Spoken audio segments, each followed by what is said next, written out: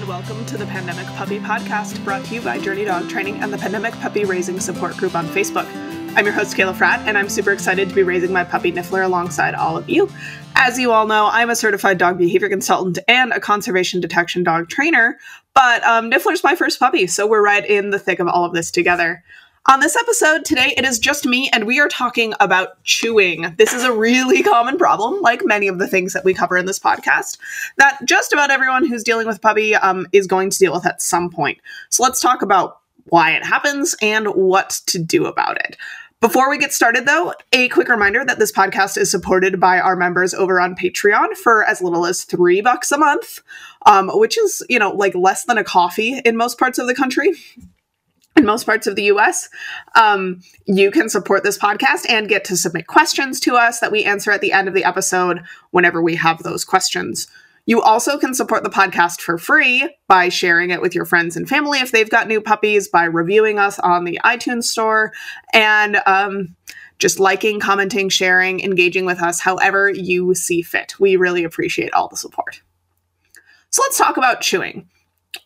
The first thing, as we're dealing with any behavior problem with our puppies, with our dogs, period, the very first thing we're going to think about is just making sure that the puppy is happy and healthy and enriched, period. So that means starting with behavioral wellness. So is your puppy getting adequate exercise and enrichment and sleep? And are you communicating with them well? And is their nutritional needs being met well? So for our puppies, a lot of times chewing comes up because they're bored. So increasing their exercise and enrichment is going to be a huge part of dealing with chewing. Most puppies, if you give them enough good options to chew, are not going to quote unquote choose to chew on something that is less tempting, like your stuff. And then on the flip side, so that's exercise and enrichment, making sure that we really hit that. And we'll circle back to this a little bit more. But I think starting out with this behavioral wellness framework, which we have to give credit to Sarah Stremming for, I'm so glad that she kind of created this paradigm for us.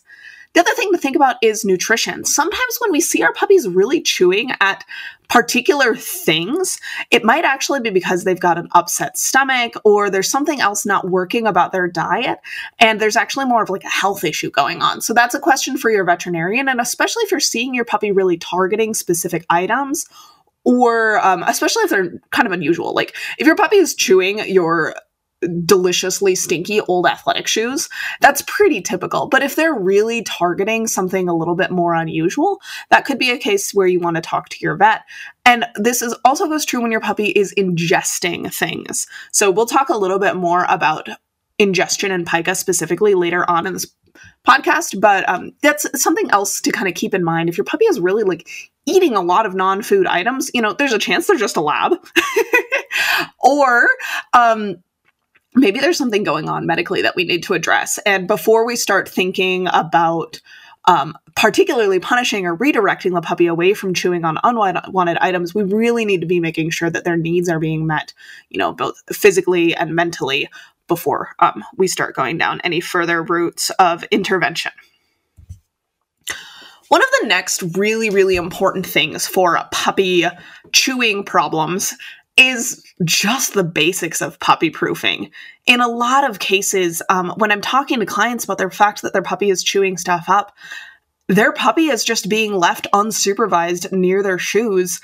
And the problem at this point for most puppies isn't that the puppy wants to chew on the shoes. It's that the puppy is undersupervised and that the house hasn't been appropriately puppy-proofed. So while, yes, some puppies just never seem to go after shoes or books or whatever it is, and that's great, the fact that your puppy is getting into something says that we need to puppy-proof more adequately. So we've talked about puppy pens and puppy palaces endlessly on this podcast. And guess what? We're going to talk about again now. So get yourself an exercise pen or some baby gates and block off a part of your house that is completely puppy proofed. There are no coffee tables. There are no shoes. There are no books, pens, cords, plants. Anything that your puppy may chew is not accessible when your puppy is in that pen. And if your puppy is not completely supervised, your puppy is in that pen. That said, this is again where we need to circle back to that exercise and enrichment side of things, because where confinement and puppy proofing and all of this starts getting problematic is when we're not doing the flip side of really doing a good job of meeting your puppy's needs. So see some of our previous episodes that talk about exercise and enrichment and ways to really fulfill your puppy's life to make sure that you're meeting both sides of that coin. Then within your puppy pen area, make sure that you're giving your puppy lots and lots of good options to chew on. I'm talking antlers, bully sticks, stuffed Kongs, pig's ears, bullion ice cubes, and mimic whatever it is that they keep trying to chew on without your permission. So if your puppy's really going for that wooden corner of your coffee table, get them something that's similar in texture and potentially even taste for them to chew on. Obviously something safe. Versus if your puppy is really going for like the soft leather of a shoe, you might want to think more about a pig's ear. And if your puppy really wants to be shredding books, maybe you should be giving them your junk mail to shred. So really, you can use what your puppy is going for, quote unquote, without permission to inform what you're going to give them permission to chew on. And note that as your puppy goes through their day, and particularly through weeks and months, they're going to have different preferences. So try to rotate your toys. And again, I'm talking lots. Like if I look around my apartment right now, I can see 3 antlers, 2 marrow bones, and, later today, the dogs are going to get some Kongs, and then in the evening, they're going to each get a pig's ear. And that's really standard for us every single day, even though my dogs are quite a bit older.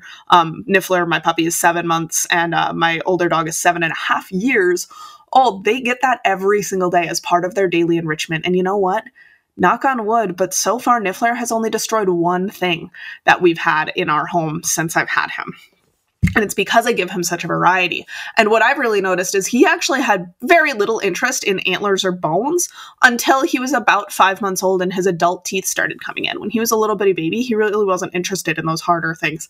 And as he was teething, he got really interested in like things that he could really kind of gum down on. So, keep an eye on that and just know that, it's a lot of variety. It's a lot of options, and try to rotate things. So I have 3 different boxes of toys and chews, and every couple weeks I rotate out the box that's out and rotate in a new box.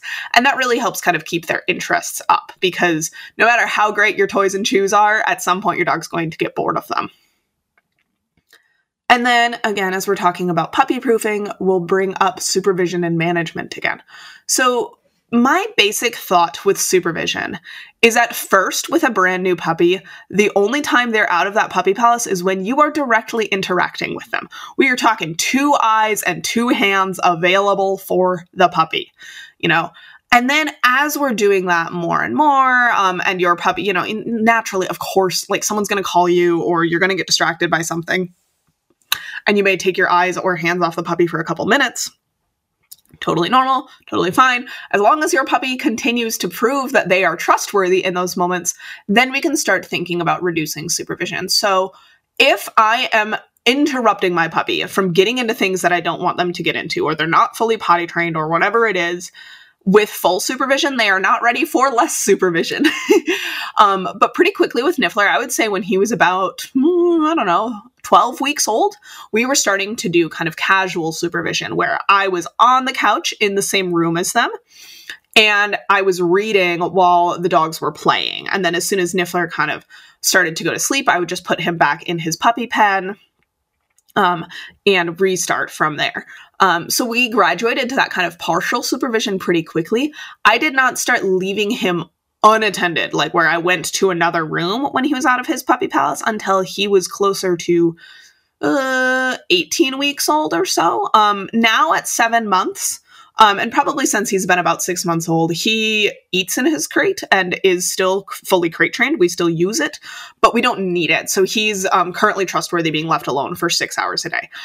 That's not going to be the case for everyone. That's not going to be everyone's timeline. But what you can take home from this is that if your puppy is getting into things that you don't want them to get into while you're supervising them at some level, they are not ready for more freedom. You need to go back to the drawing board and think about their exercise, their enrichment, their behavioral wellness, and making sure that they're getting enough rest before you start giving them more freedom and more privileges. That supervision and management is what keeps our puppies safe. from our stuff, because some of our stuff is toxic, and keeps your stuff safe from your puppies. And as we talked about, this is going to change with age, and that's okay. That's totally normal. I said Niffler has only destroyed one thing since I've had him, and that actually was just a couple weeks ago. So he was probably 6.5 months old. He'd been fully, free and loose in the house for several weeks at this point.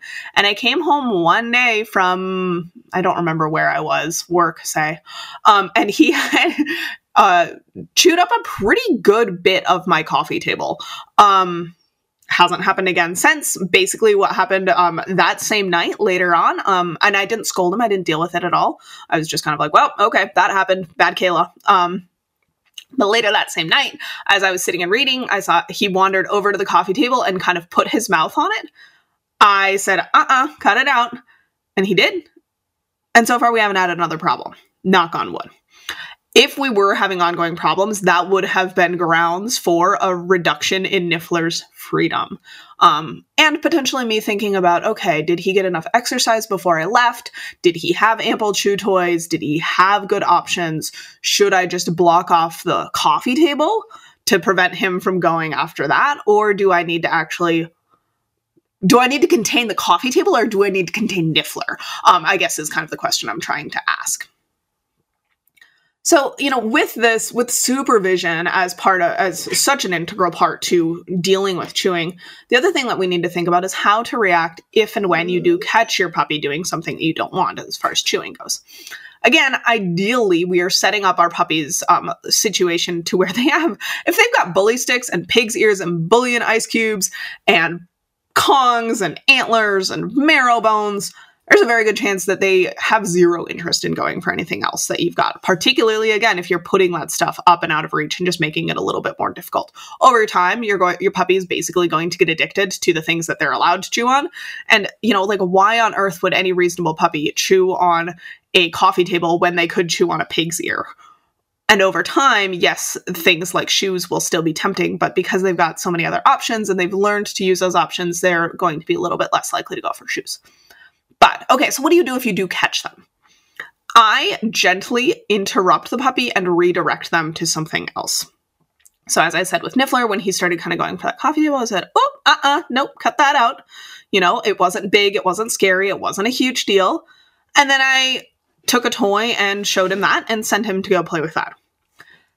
That said, this can create a big problem for clients, for you guys, for your listeners, for my clients, when we do this wrong. So what can happen is if your puppy is wandering around and they're a little bit bored and they go and they put their mouth on something, and then you say, cut that out. And then you go and animate a toy or produce food or produce a chew. What has your puppy just learned? They learned that if they want you to engage with them and they want you to play with them, and they're bored, one of the things they can do is go and start chewing on something, and you will come and engage with them. So, if you are finding yourself having to do this more than once a day, you need to reevaluate your puppy proofing, your management, and your supervision plan. And again, with that, we are increasing the enrichment. We are increasing safe options that are available for your puppy. Caveat there, safe is going to differ for each puppy. Some dogs will break their teeth on antlers. Some dogs will ingest bully sticks and give themselves blockages. Talk to your vet, work with your puppy, get to know your puppy, and figure out what's going to be safe for them, because it's going to vary a lot from puppy to puppy. So, again, if you're catching your puppy chewing on things more than once a day in a way that you don't like, there's a very good chance that you are creating what we call an accidental behavior chain, where your puppy is learning, I'm bored, I'm going to go chew on something so mom comes and does something fun with me. Again, we need to reevaluate your supervision, management, and puppy proofing.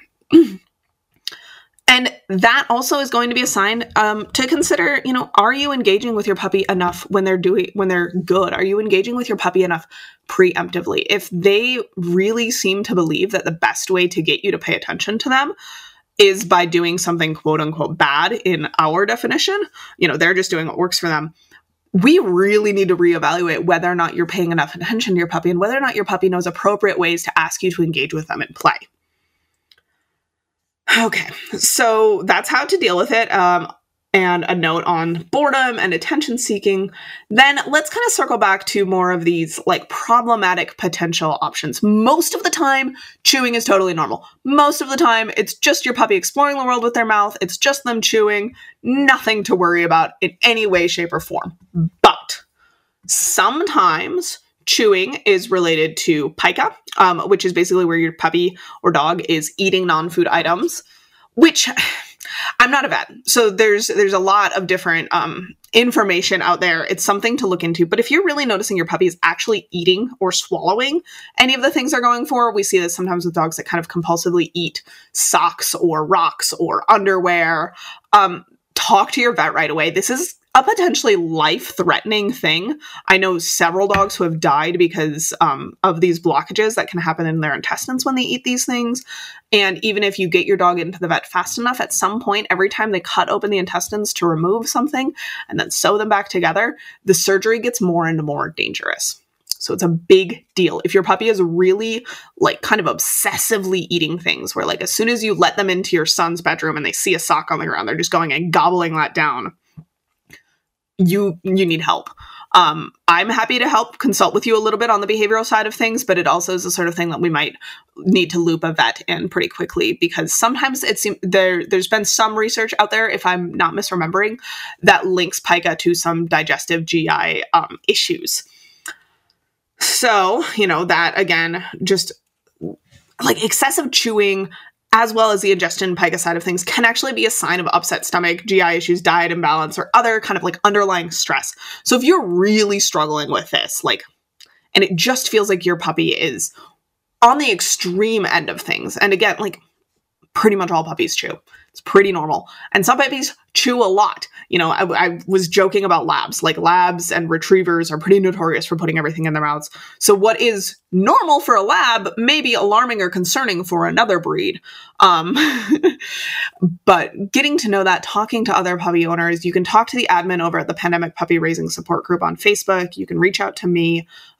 We will set you up with a consult, which does cost money, but we can talk a little bit more about what that may look like and whether or not your puppy kind of falls in that normal range and what to do about it. And again, we'll probably have to loop in a vet if there's a chance that there's GI, diet, underlying stress, upset stomach, those sorts of things that are contributing. So you may notice that at this point in the podcast, we're talking about chewing nonstop and we have not talked about deterrents. Generally, I don't really use them. I don't really need them because for me, chewing is about making sure that your puppy has supervision, management, puppy proofing, so they don't have access to things that they're not allowed to have. And they've got lots and lots of options for things they are allowed to have. And then we graduate them up through to give them less and less supervision and management as they prove that they are trustworthy. So we just don't really need deterrents. The other thing that I've really noticed is a lot of puppies, they're not eating something because it tastes good. They're chewing on it because it makes their gums feel good or because, kind of their genetic wiring tells them they need to chew. So a lot of times making something taste bad doesn't even really seem to help. In some specific cases, I may use it. If your puppy is really targeting something specific, I would probably err on the side of just physically blocking it off and then giving them other options because they'll get out of the habit of going for it over time. But, if your puppy was really going after something pretty specific, and particularly if they are kind of really gnawing on it in a way that a taste deterrent is actually going to help, you could look into them. They're not the worst thing in the world, but I would certainly avoid any other stronger forms of punishment that may scare or startle your puppy when they're going for chewing things, because chewing is a really natural, normal part of puppy development, and it is a big ethical issue to remove that behavioral option from their repertoire without giving them other outlets for it. This podcast is supported by the Puppy Raising Blueprint course, which you can find at journeydogtraining.com/blueprint. In this course, which is partnered between Journey Dog Training and Canine of Mine, I guide you through everything from common problem behaviors like biting and potty training to the humane hierarchy of dog training. It's always available on a self-study basis at journeydogtraining.com/blueprint. As a new puppy owner, I know how often we're cleaning up. While there's no replacement for management, supervision, and training, Clean Carl's has my back for the times that I slip up and Niffler has an accident. Clean Carl's pet mess products get rid of stains and odors from dog poop and cat pee and everything in between without any added scents, so your house won't smell like poop or cleaning products. Plus, they're safe to use around both pets and kids. Next time your furry friend has an accident, try Clean Carl's Pet Mess Zapper and Remover. Use the code JOURNEY10 and get 10% off your first order. Just head over to cleancarls.com and use code JOURNEY10 at checkout. All right, so now time for some questions from our Patreon. Caroline H. asked, something I've been thinking about after listening to an interview with Karen Overall is that Kipling, my border collie, is 7 months old and has now shown no sensitivity or fear of noises and has experienced thunderstorms, construction noise, sirens, big trucks, etc.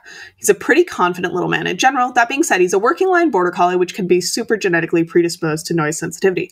I still sporadically feed him post loud noises, but besides that, I haven't really been working on it. Developmentally, at what age is noise phobia likely to manifest? Is there anything I should be doing to work on it with him given his age? This is a great question, Caroline, and I actually think it's probably a question for Dr. Overall or some other researcher who's really working with this. My guess would be, and this is a guess, you would either see it by now, your 7-month-old puppy, or you would see it around that 7 to 9 month kind of like fear imprinting sort of period that Dr. James Ha talked about in our episode with him, where he talked about a lot of dogs developing phobias after going through 4th of July fireworks here in the US when they're about 7 to 9 months old. Or if there was some sort of traumatic experience. But I'm not actually sure, like with these working line border collies that do have so many issues with noise phobia, at what age that tends to manifest. I would expect it to start showing up probably around now. So I think what you're doing probably makes a lot of sense, doing some feeding post loud noises and just keeping an eye on it. I wouldn't overdo it with the feeding post loud noises because we don't need to draw any extra attention to the loud noises and make them more salient and more important to Kipling at this point. But yeah, I honestly don't know. It's a great question. We'll have to, we might have to reach out to Dr. Overall and just ask around in the working border collie community, and we'll try to get back to you. Who knows? All right, and then Michelle comments that her significant other's dog is good on leash except when she knows we're going somewhere exciting, like the dog park or the beach. What's the best way to teach her not to pull even when she wants to get somewhere? It's difficult to train her before she's gotten her daily exercise, so if we try to train loose leash walking during this time, she will completely ignore us and bark, whine. Would letting her pull in these specific contexts result in her pulling more all the time? Good question, Michelle. So I have 2 thoughts. If you're getting a lot of barking, whining, and, well, I have more than 2 thoughts.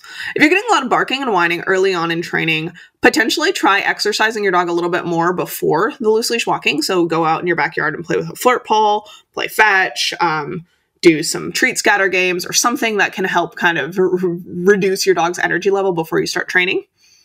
And then if you're getting a lot of barking and whining again, that's probably a sign of frustration. So you may need to up your value of reinforcer. You may need to up your rate of reinforcement. So you might be needing to reward your dog with something much tastier like hot dogs or string cheese much more often. So like every step. Sometimes for some of these dogs, I will also use Denise Fenzi's kind of circling method of walking the dog in these big loops. So, like a circle with like a 10-foot or 10-meter radius even, to kind of help get them to move and get them to understand that, hey, if you pull me towards something, we're actually going to circle away from it. And then as soon as that leash is loose again, then we'll kind of circle back up and move towards it again. That said, that can be really frustrating. I am totally guilty of, in some of these specific contexts. So for example, when I used to work at the Humane Society of Western Montana, every day at lunch, I would grab my 2 dogs and we would go out to the play yard and they would play fetch while I ate my lunch. We would play fetch while I ate my lunch. I just let them pull me. It was, I don't know. Yeah, like 100 meters, if that. and it is just easier for me, especially on my lunch break. I have 30 minutes. I'm trying to carry my food. I would rather just get pulled over to the play yard than to try to spend my entire lunch break training. And I have not noticed that breaking our loose leash walking skills in other ways at this point. So that's certainly a possibility, but if you're really just running into it, the pulling in those specific contexts, I don't think that that is going to be a big deal for you guys elsewhere, as long as you're still being good in you know, quote unquote real life for the rest of your dog's life. Last Patreon question for the day. We have another question from Michelle about which is a follow-up to our stranger danger episode. And she writes, my dog has stranger danger, but instead of just barking, she will run right up to the person and bark in their face. This happens even when they're not particularly close to us, such as at the beach. She'll sprint over to them to bark at them. We're working on counter conditioning, and we can usually call her off if we notice it soon enough, but I'd really like to understand why she wants to get so close just to bark at them. So, Michelle, without knowing more detail, I can't quite tell you why this is happening. There's a good chance. I really can't tell you why. What I would do to deal with it, though, is that I would have the dog on a long line. On the beach, that might be a 30-foot biothane long line that you're letting the dog drag so you can step on it. Or it might have to be in your hands, but I would not be letting my dog run up to people and bark at them. It's rude, it's potentially dangerous, and it's potentially scary for those people, especially as your dog gets older. So as long as that is a possibility and a risk, your dog is going to need to be on a long line of some sort. I know that you usually can call her off if you notice it soon enough.